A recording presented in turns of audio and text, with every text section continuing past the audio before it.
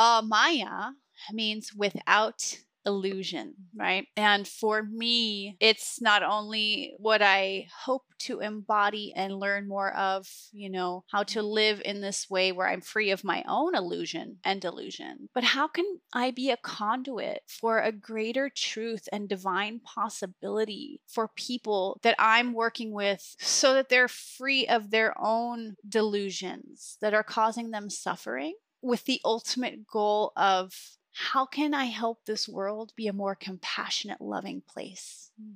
This is LeelaCast KTX, a podcast about the amazing renaissance happening right here in Austin, Texas. A revolution integrating playfulness into healing and healing into play. A podcast where we talk to healers, leaders, and conductors behind the scenes.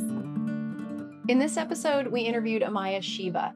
She is an astrology-informed life coach and an Ayurvedic practitioner. Specifically, Amaya works with Jyotish, which is Vedic astrology. I'll say I had a couple of readings with her over the past year, and they were quite eye-opening. Amaya is also one of the wisest people that I know. She lives with so much integrity. I find that she's able to transmit not only her own truth, her own Dharma, but a truth that speaks to a lot of us. Amaya talks about finding her guru and her practice. She talks about some of the keys to amazing, clear communication and sexual liberation. And of course, the connection between healing and play. Vakratunda Mahakaya Surya Koti Sammaprabha Nirvignam Kuru Me Deva Sarvakaryeshu Sarvada. Thank you so much for being with us here today, Amaya Shiva. Oh my goddess, thank you for having me. So mantra is supremely important to my life. These Vedic practices, this Vedic wisdom informs so much of what I do and how I live. And I start every morning with mantra sadhana, so chanting various mantras to connect with my Palana Devata, the Devi who takes care of me, my parampara, my Guru Shishya lineage, my teachers, and to connect to that space beyond the mental chatter. And I don't always get there. Sometimes I'm chanting the mantra and it's like monkey mind is like doing acrobatics on top of it. But still, like right now, I'm in a deep period where I'm doing an hour and a half daily of these different practices. And it's just so important for my life. And I love it. You mentioned the Devi who takes care of you. Will you say a little bit more about your relationship with that divine being? Mm-hmm. Yeah. So in Jyotish, in Vedic astrology, we look at certain things in your chart to kind of understand who's the being that's going to give you some stuff, right? That's going to nourish you and take care of you. And it's not always who people are drawn to initially, which is interesting. I'm connected to Durga, and I also have a lot of love for Shiva, clearly my name, right? Amaya Shiva. So I was actually guided by my guru on who to worship. I thought I was going to be doing Kriya Yoga, which, autobiography of a yogi. And then I met my guru and he was like, no, your mantra practice, And when I'm saying mantra for anybody who's hearing my Sanskrit intonation. Yeah. So however you connect to it, form speaks to you is important. But what's really important is that daily gratitude and just offering of like, oh, thank you so much. Thank you so much. Even on the days where you're like, fuck, I feel like shit.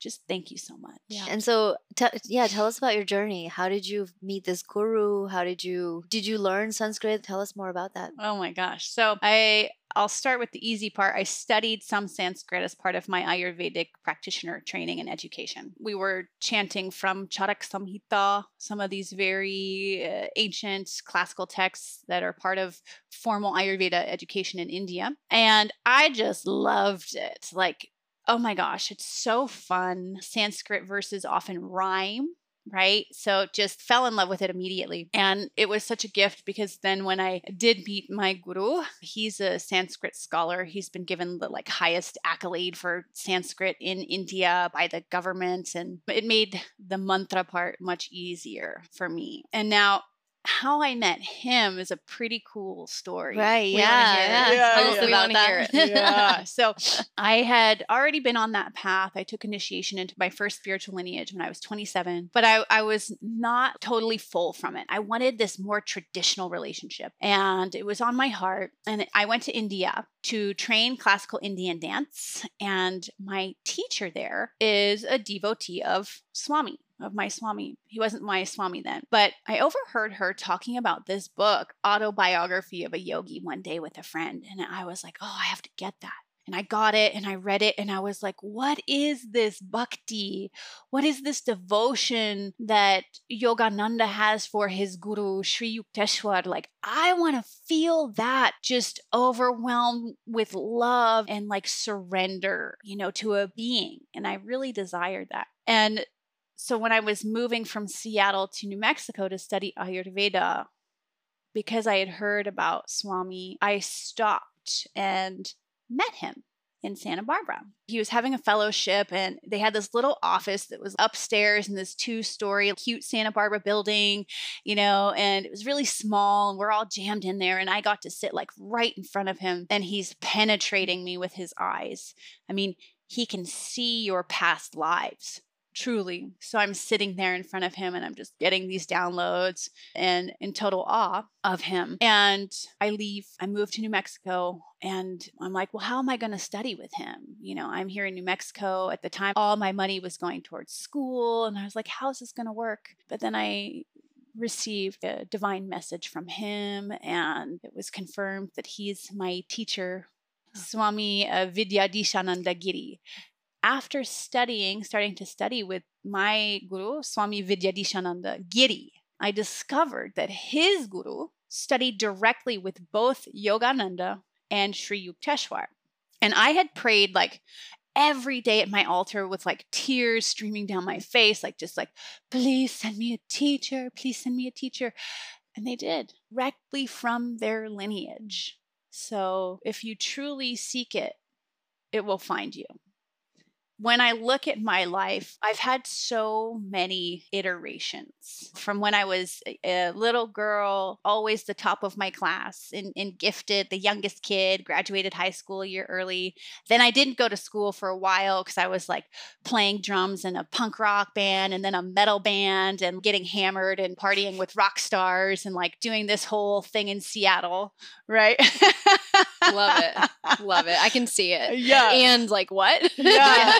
Yep. This This whole journey of having extreme anxiety and depression, because I had that for a long time, especially right when I entered this period called Rahu, which is the headless demon. And it was just total mental instability. Looking back at this journey from that and then into meeting my ex-husband and getting deeper and deeper into meditation, meeting people like Robert Svoboda, who is very well known in the world of Tantra and Ayurveda. And I don't mean neo-Tantra, I mean like more classical, right? It's been a wild ride. And I'm so just like, it's just fascinating. Now the work I do is coaching and readings, but it's really astrology-informed life coaching. And I'm trauma-informed, deeply, deeply interested in improving the human condition and helping people get out of suffering, be it through find what your unique conditions for success and happiness are and what stories are blocking them.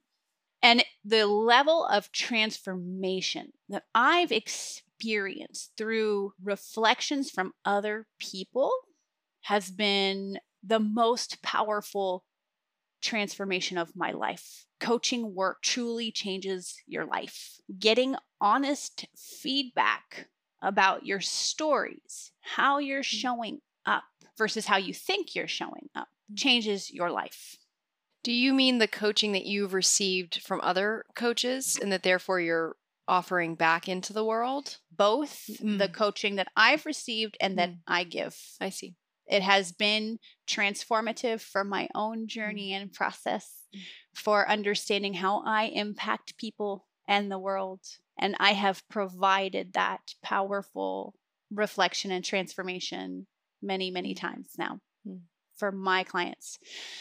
And I share this because for many, many years of my life, I was seeking release from stories I didn't even know I had. And I was seeking it through sadhana, through meditation, through spiritual practices. But I was bypassing my own bullshit and unaware of how my mindset, my world view, my limiting beliefs from everything I had internalized from childhood, how that was impacting my life. And the meditation and this way of being helped create the fertile soil that I could receive this. There was a point in time where I couldn't really receive feedback without feeling defensive or attacked. Someone telling you, hey, look, you're doing this thing can be a really uncomfortable experience. Sure. But having that capacity and the kind of emotional maturity that comes with it, like I'm never going to be perfect and not make a mistake, but I do have the capacity to handle those mistakes and make up for it and deal with the oopsies and the ouchies. I'm an intense and powerful person, and I have a really strong energy.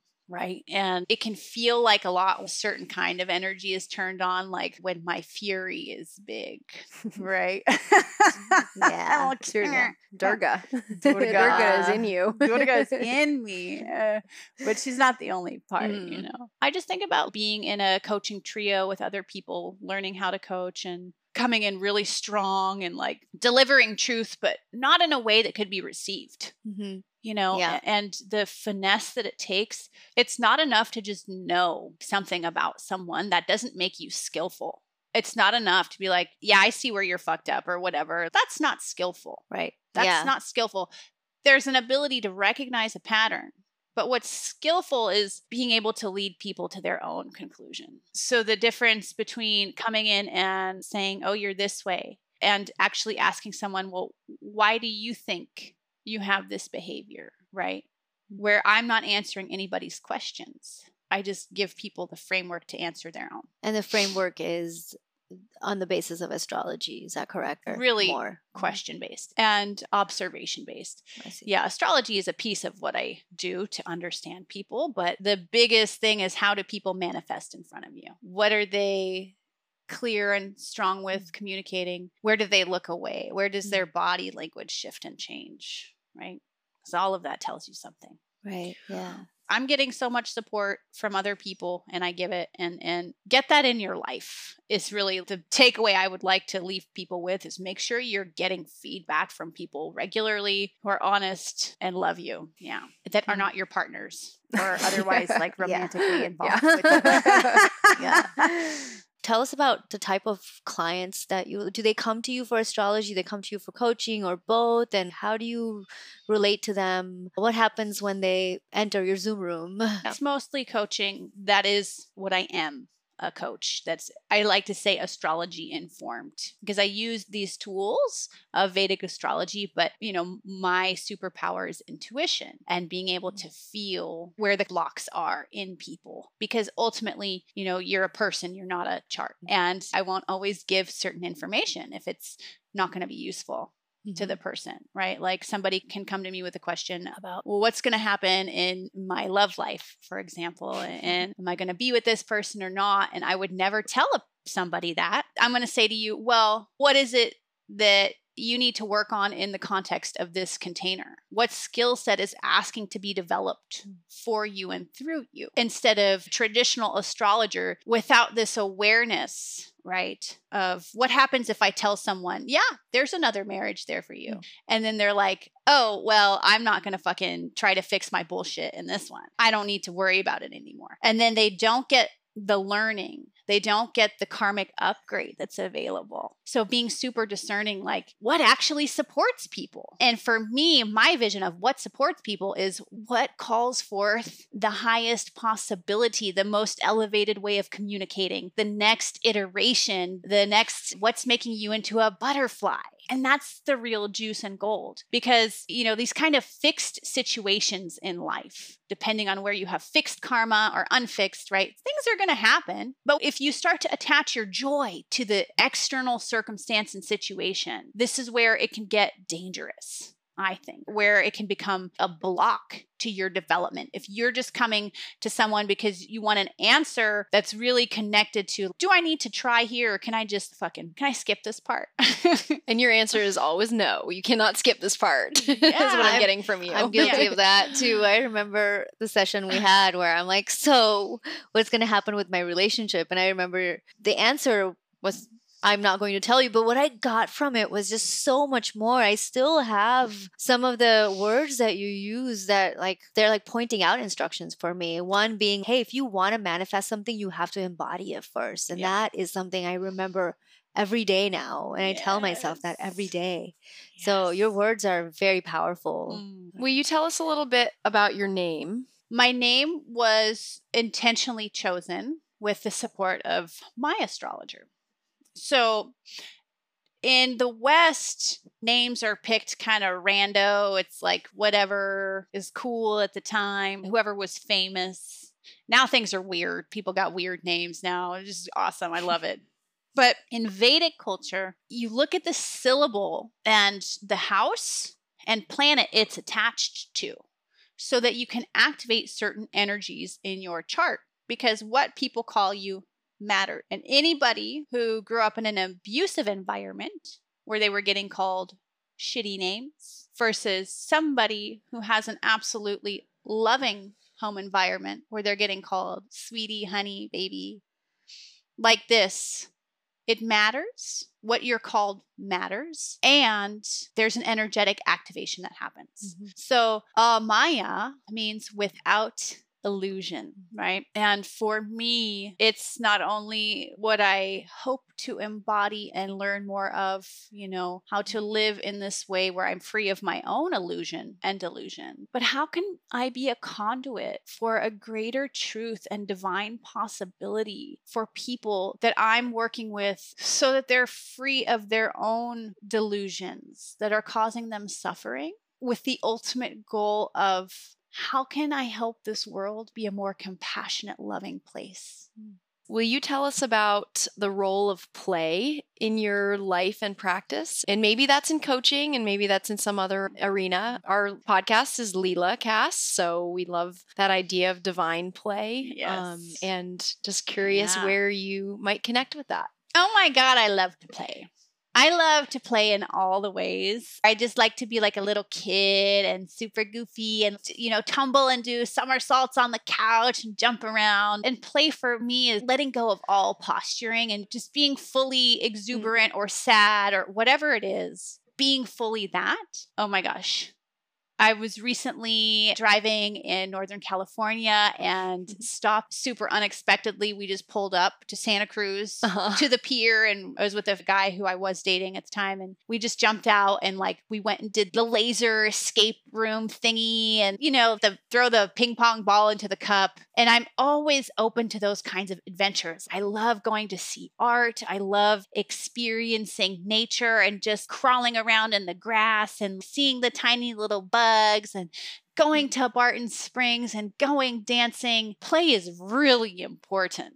It is really important. Your face just turned into a child. Oh, yeah. You just loosened up 10 days. Yeah. Well, it's a very different energy, tradition and me holding spaces. It's a certain energy I hold for it. But one thing I love about myself is that I have incredible range. I can be this serious, devout person and then immediately shift into the like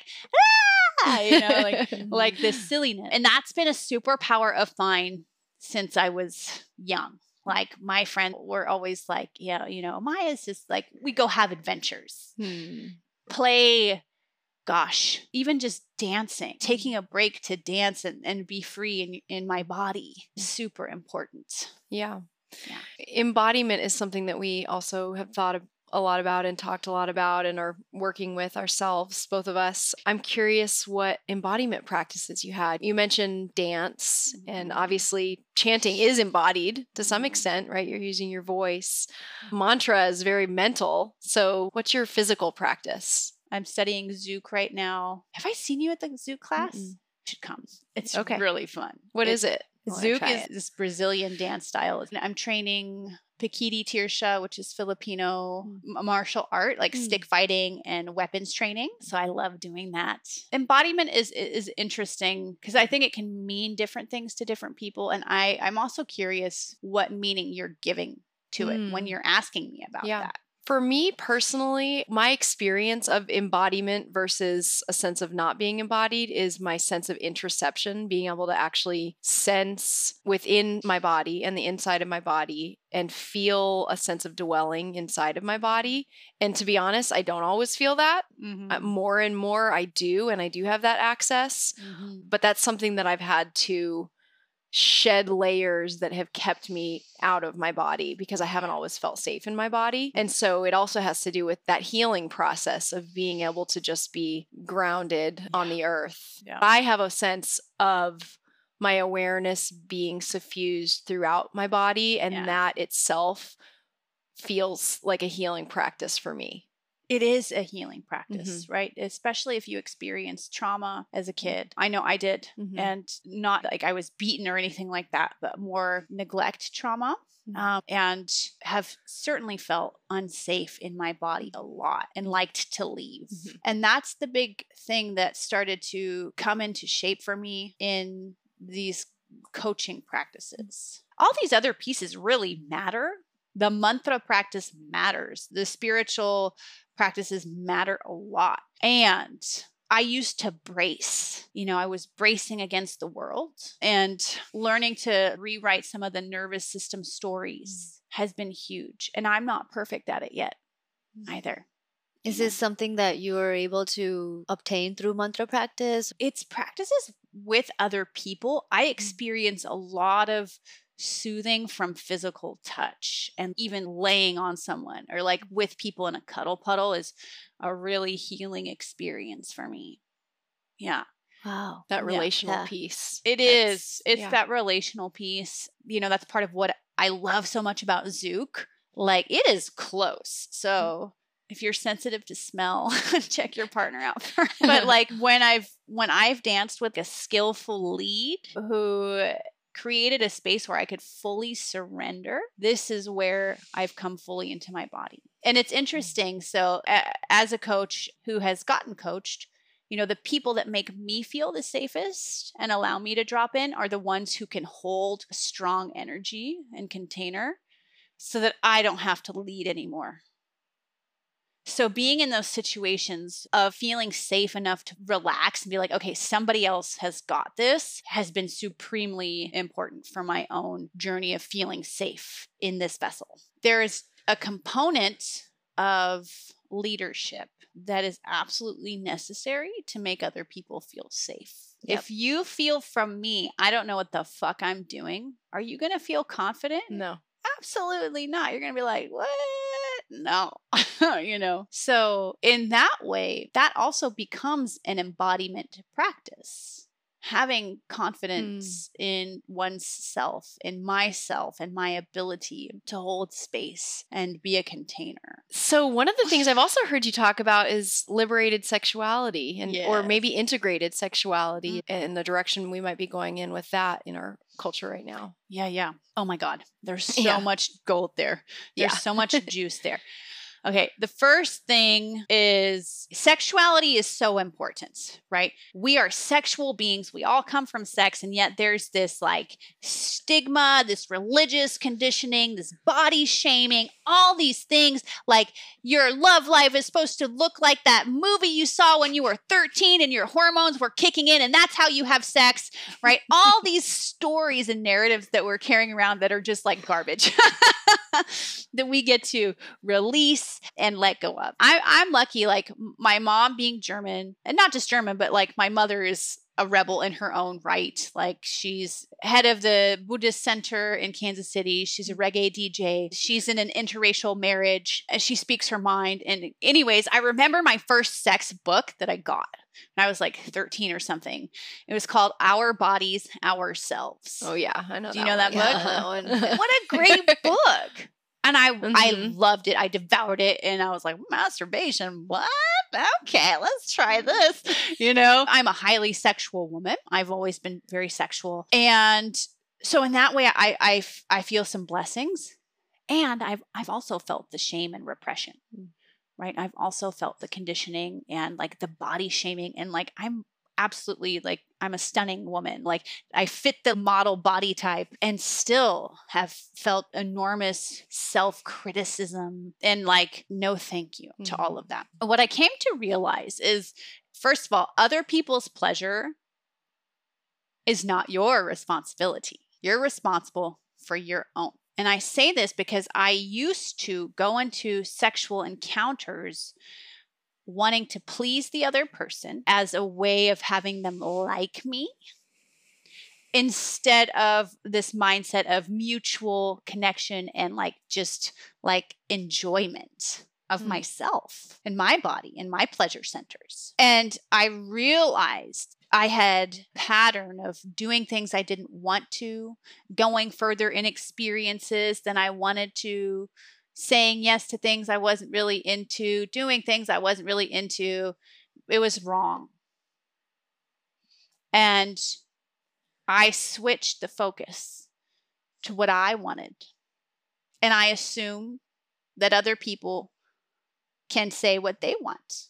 And by leading through my own example of saying, I want you to touch me like this, but don't touch me there or like that, I give permission. Okay.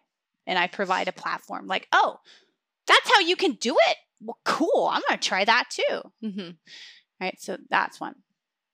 2, learning your erotic blueprint or understanding what actually gets you off. My goddess. What a game changer. What a game changer. Like understanding myself as a highly energetic person. Like it really disrupts me if I'm engaged with someone, then I can feel their energy go somewhere else. It's like starting over for me. Yeah. I'll lose my level of turn on. How did you discern that about yourself? I went to a lecture. Yeah. I went to workshops.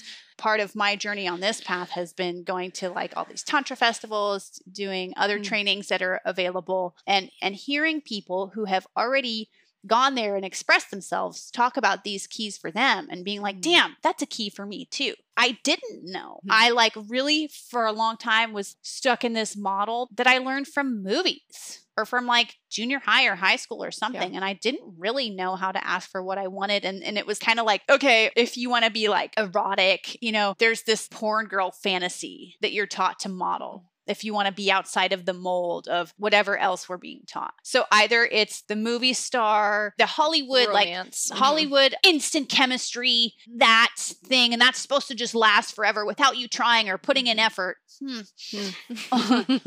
Or there's like the kinky, you're kind of a dirty slut, sex girl, kind of things that are projected. And I definitely tried on both. What I've come to is my ground, my middle space and my middle ground, which is, you know, getting to communicate my desires very clearly. I feel like I trust you so much more as a coach now because you're willing to share the messiness of your life and say, hey, I'm not perfect and I want to teach you. You know, I'm so blessed and thank you for that reflection. My coaches and mentors are so powerful. And I know so many things about them, like these, you know, dark stories, whatever that even means. And they don't sugarcoat their lives. They don't say, you know, everything's perfect for me. They're sharing their journey too. That's something I think that's really cool about how we're evolving culturally. Right now, where we are, there's less of this emphasis on posturing and I mean, it still exists, but people care more about like, are you for real? Yeah. Are you for real? And how the fuck are you going to guide someone if you don't have any life experience going through the shit yourself? We want to know what's coming up and what your offerings are, and if people are interested in learning more, how they can get in touch with you or receive more of your gems. Oh, yeah. Thank you for asking that. So if people want to work with me, I'm actually launching a group program January 5th. And it's a 10-week mastermind where we're going to be going over all kinds of stuff from understanding your erotic blueprint to your emotional blueprint to your money blueprint, and getting in alignment with your higher vision of yourself and what you're here to do, and doing it with a tribe of dope ass like-minded people who are going to lift you up and accept and love all parts of you, right? Beautiful. So it's my Conscious Codes Mastermind. Again, that starts January. Otherwise, if people want to explore coaching with me, they can reach out to me. My preference is to work with people in 3 to 6 month containers, because that's where the most stuff can transform. Is there anything that you wish that you would have had us ask, or any lingering things that feel like they want to be shared in this space? I'd like to share that if you can imagine it, you can create it. And be so open to what you want coming to you in a way that is unrecognizable to your original desire. Be open to things showing up so far off from what you thought, so that you don't limit what that can be or look like. Because so often, people get stuck. You get stuck in like, this is what that is going to look like. And until that arrives, I'm not going to be happy or satisfied. Yeah. Just constantly being curious and open.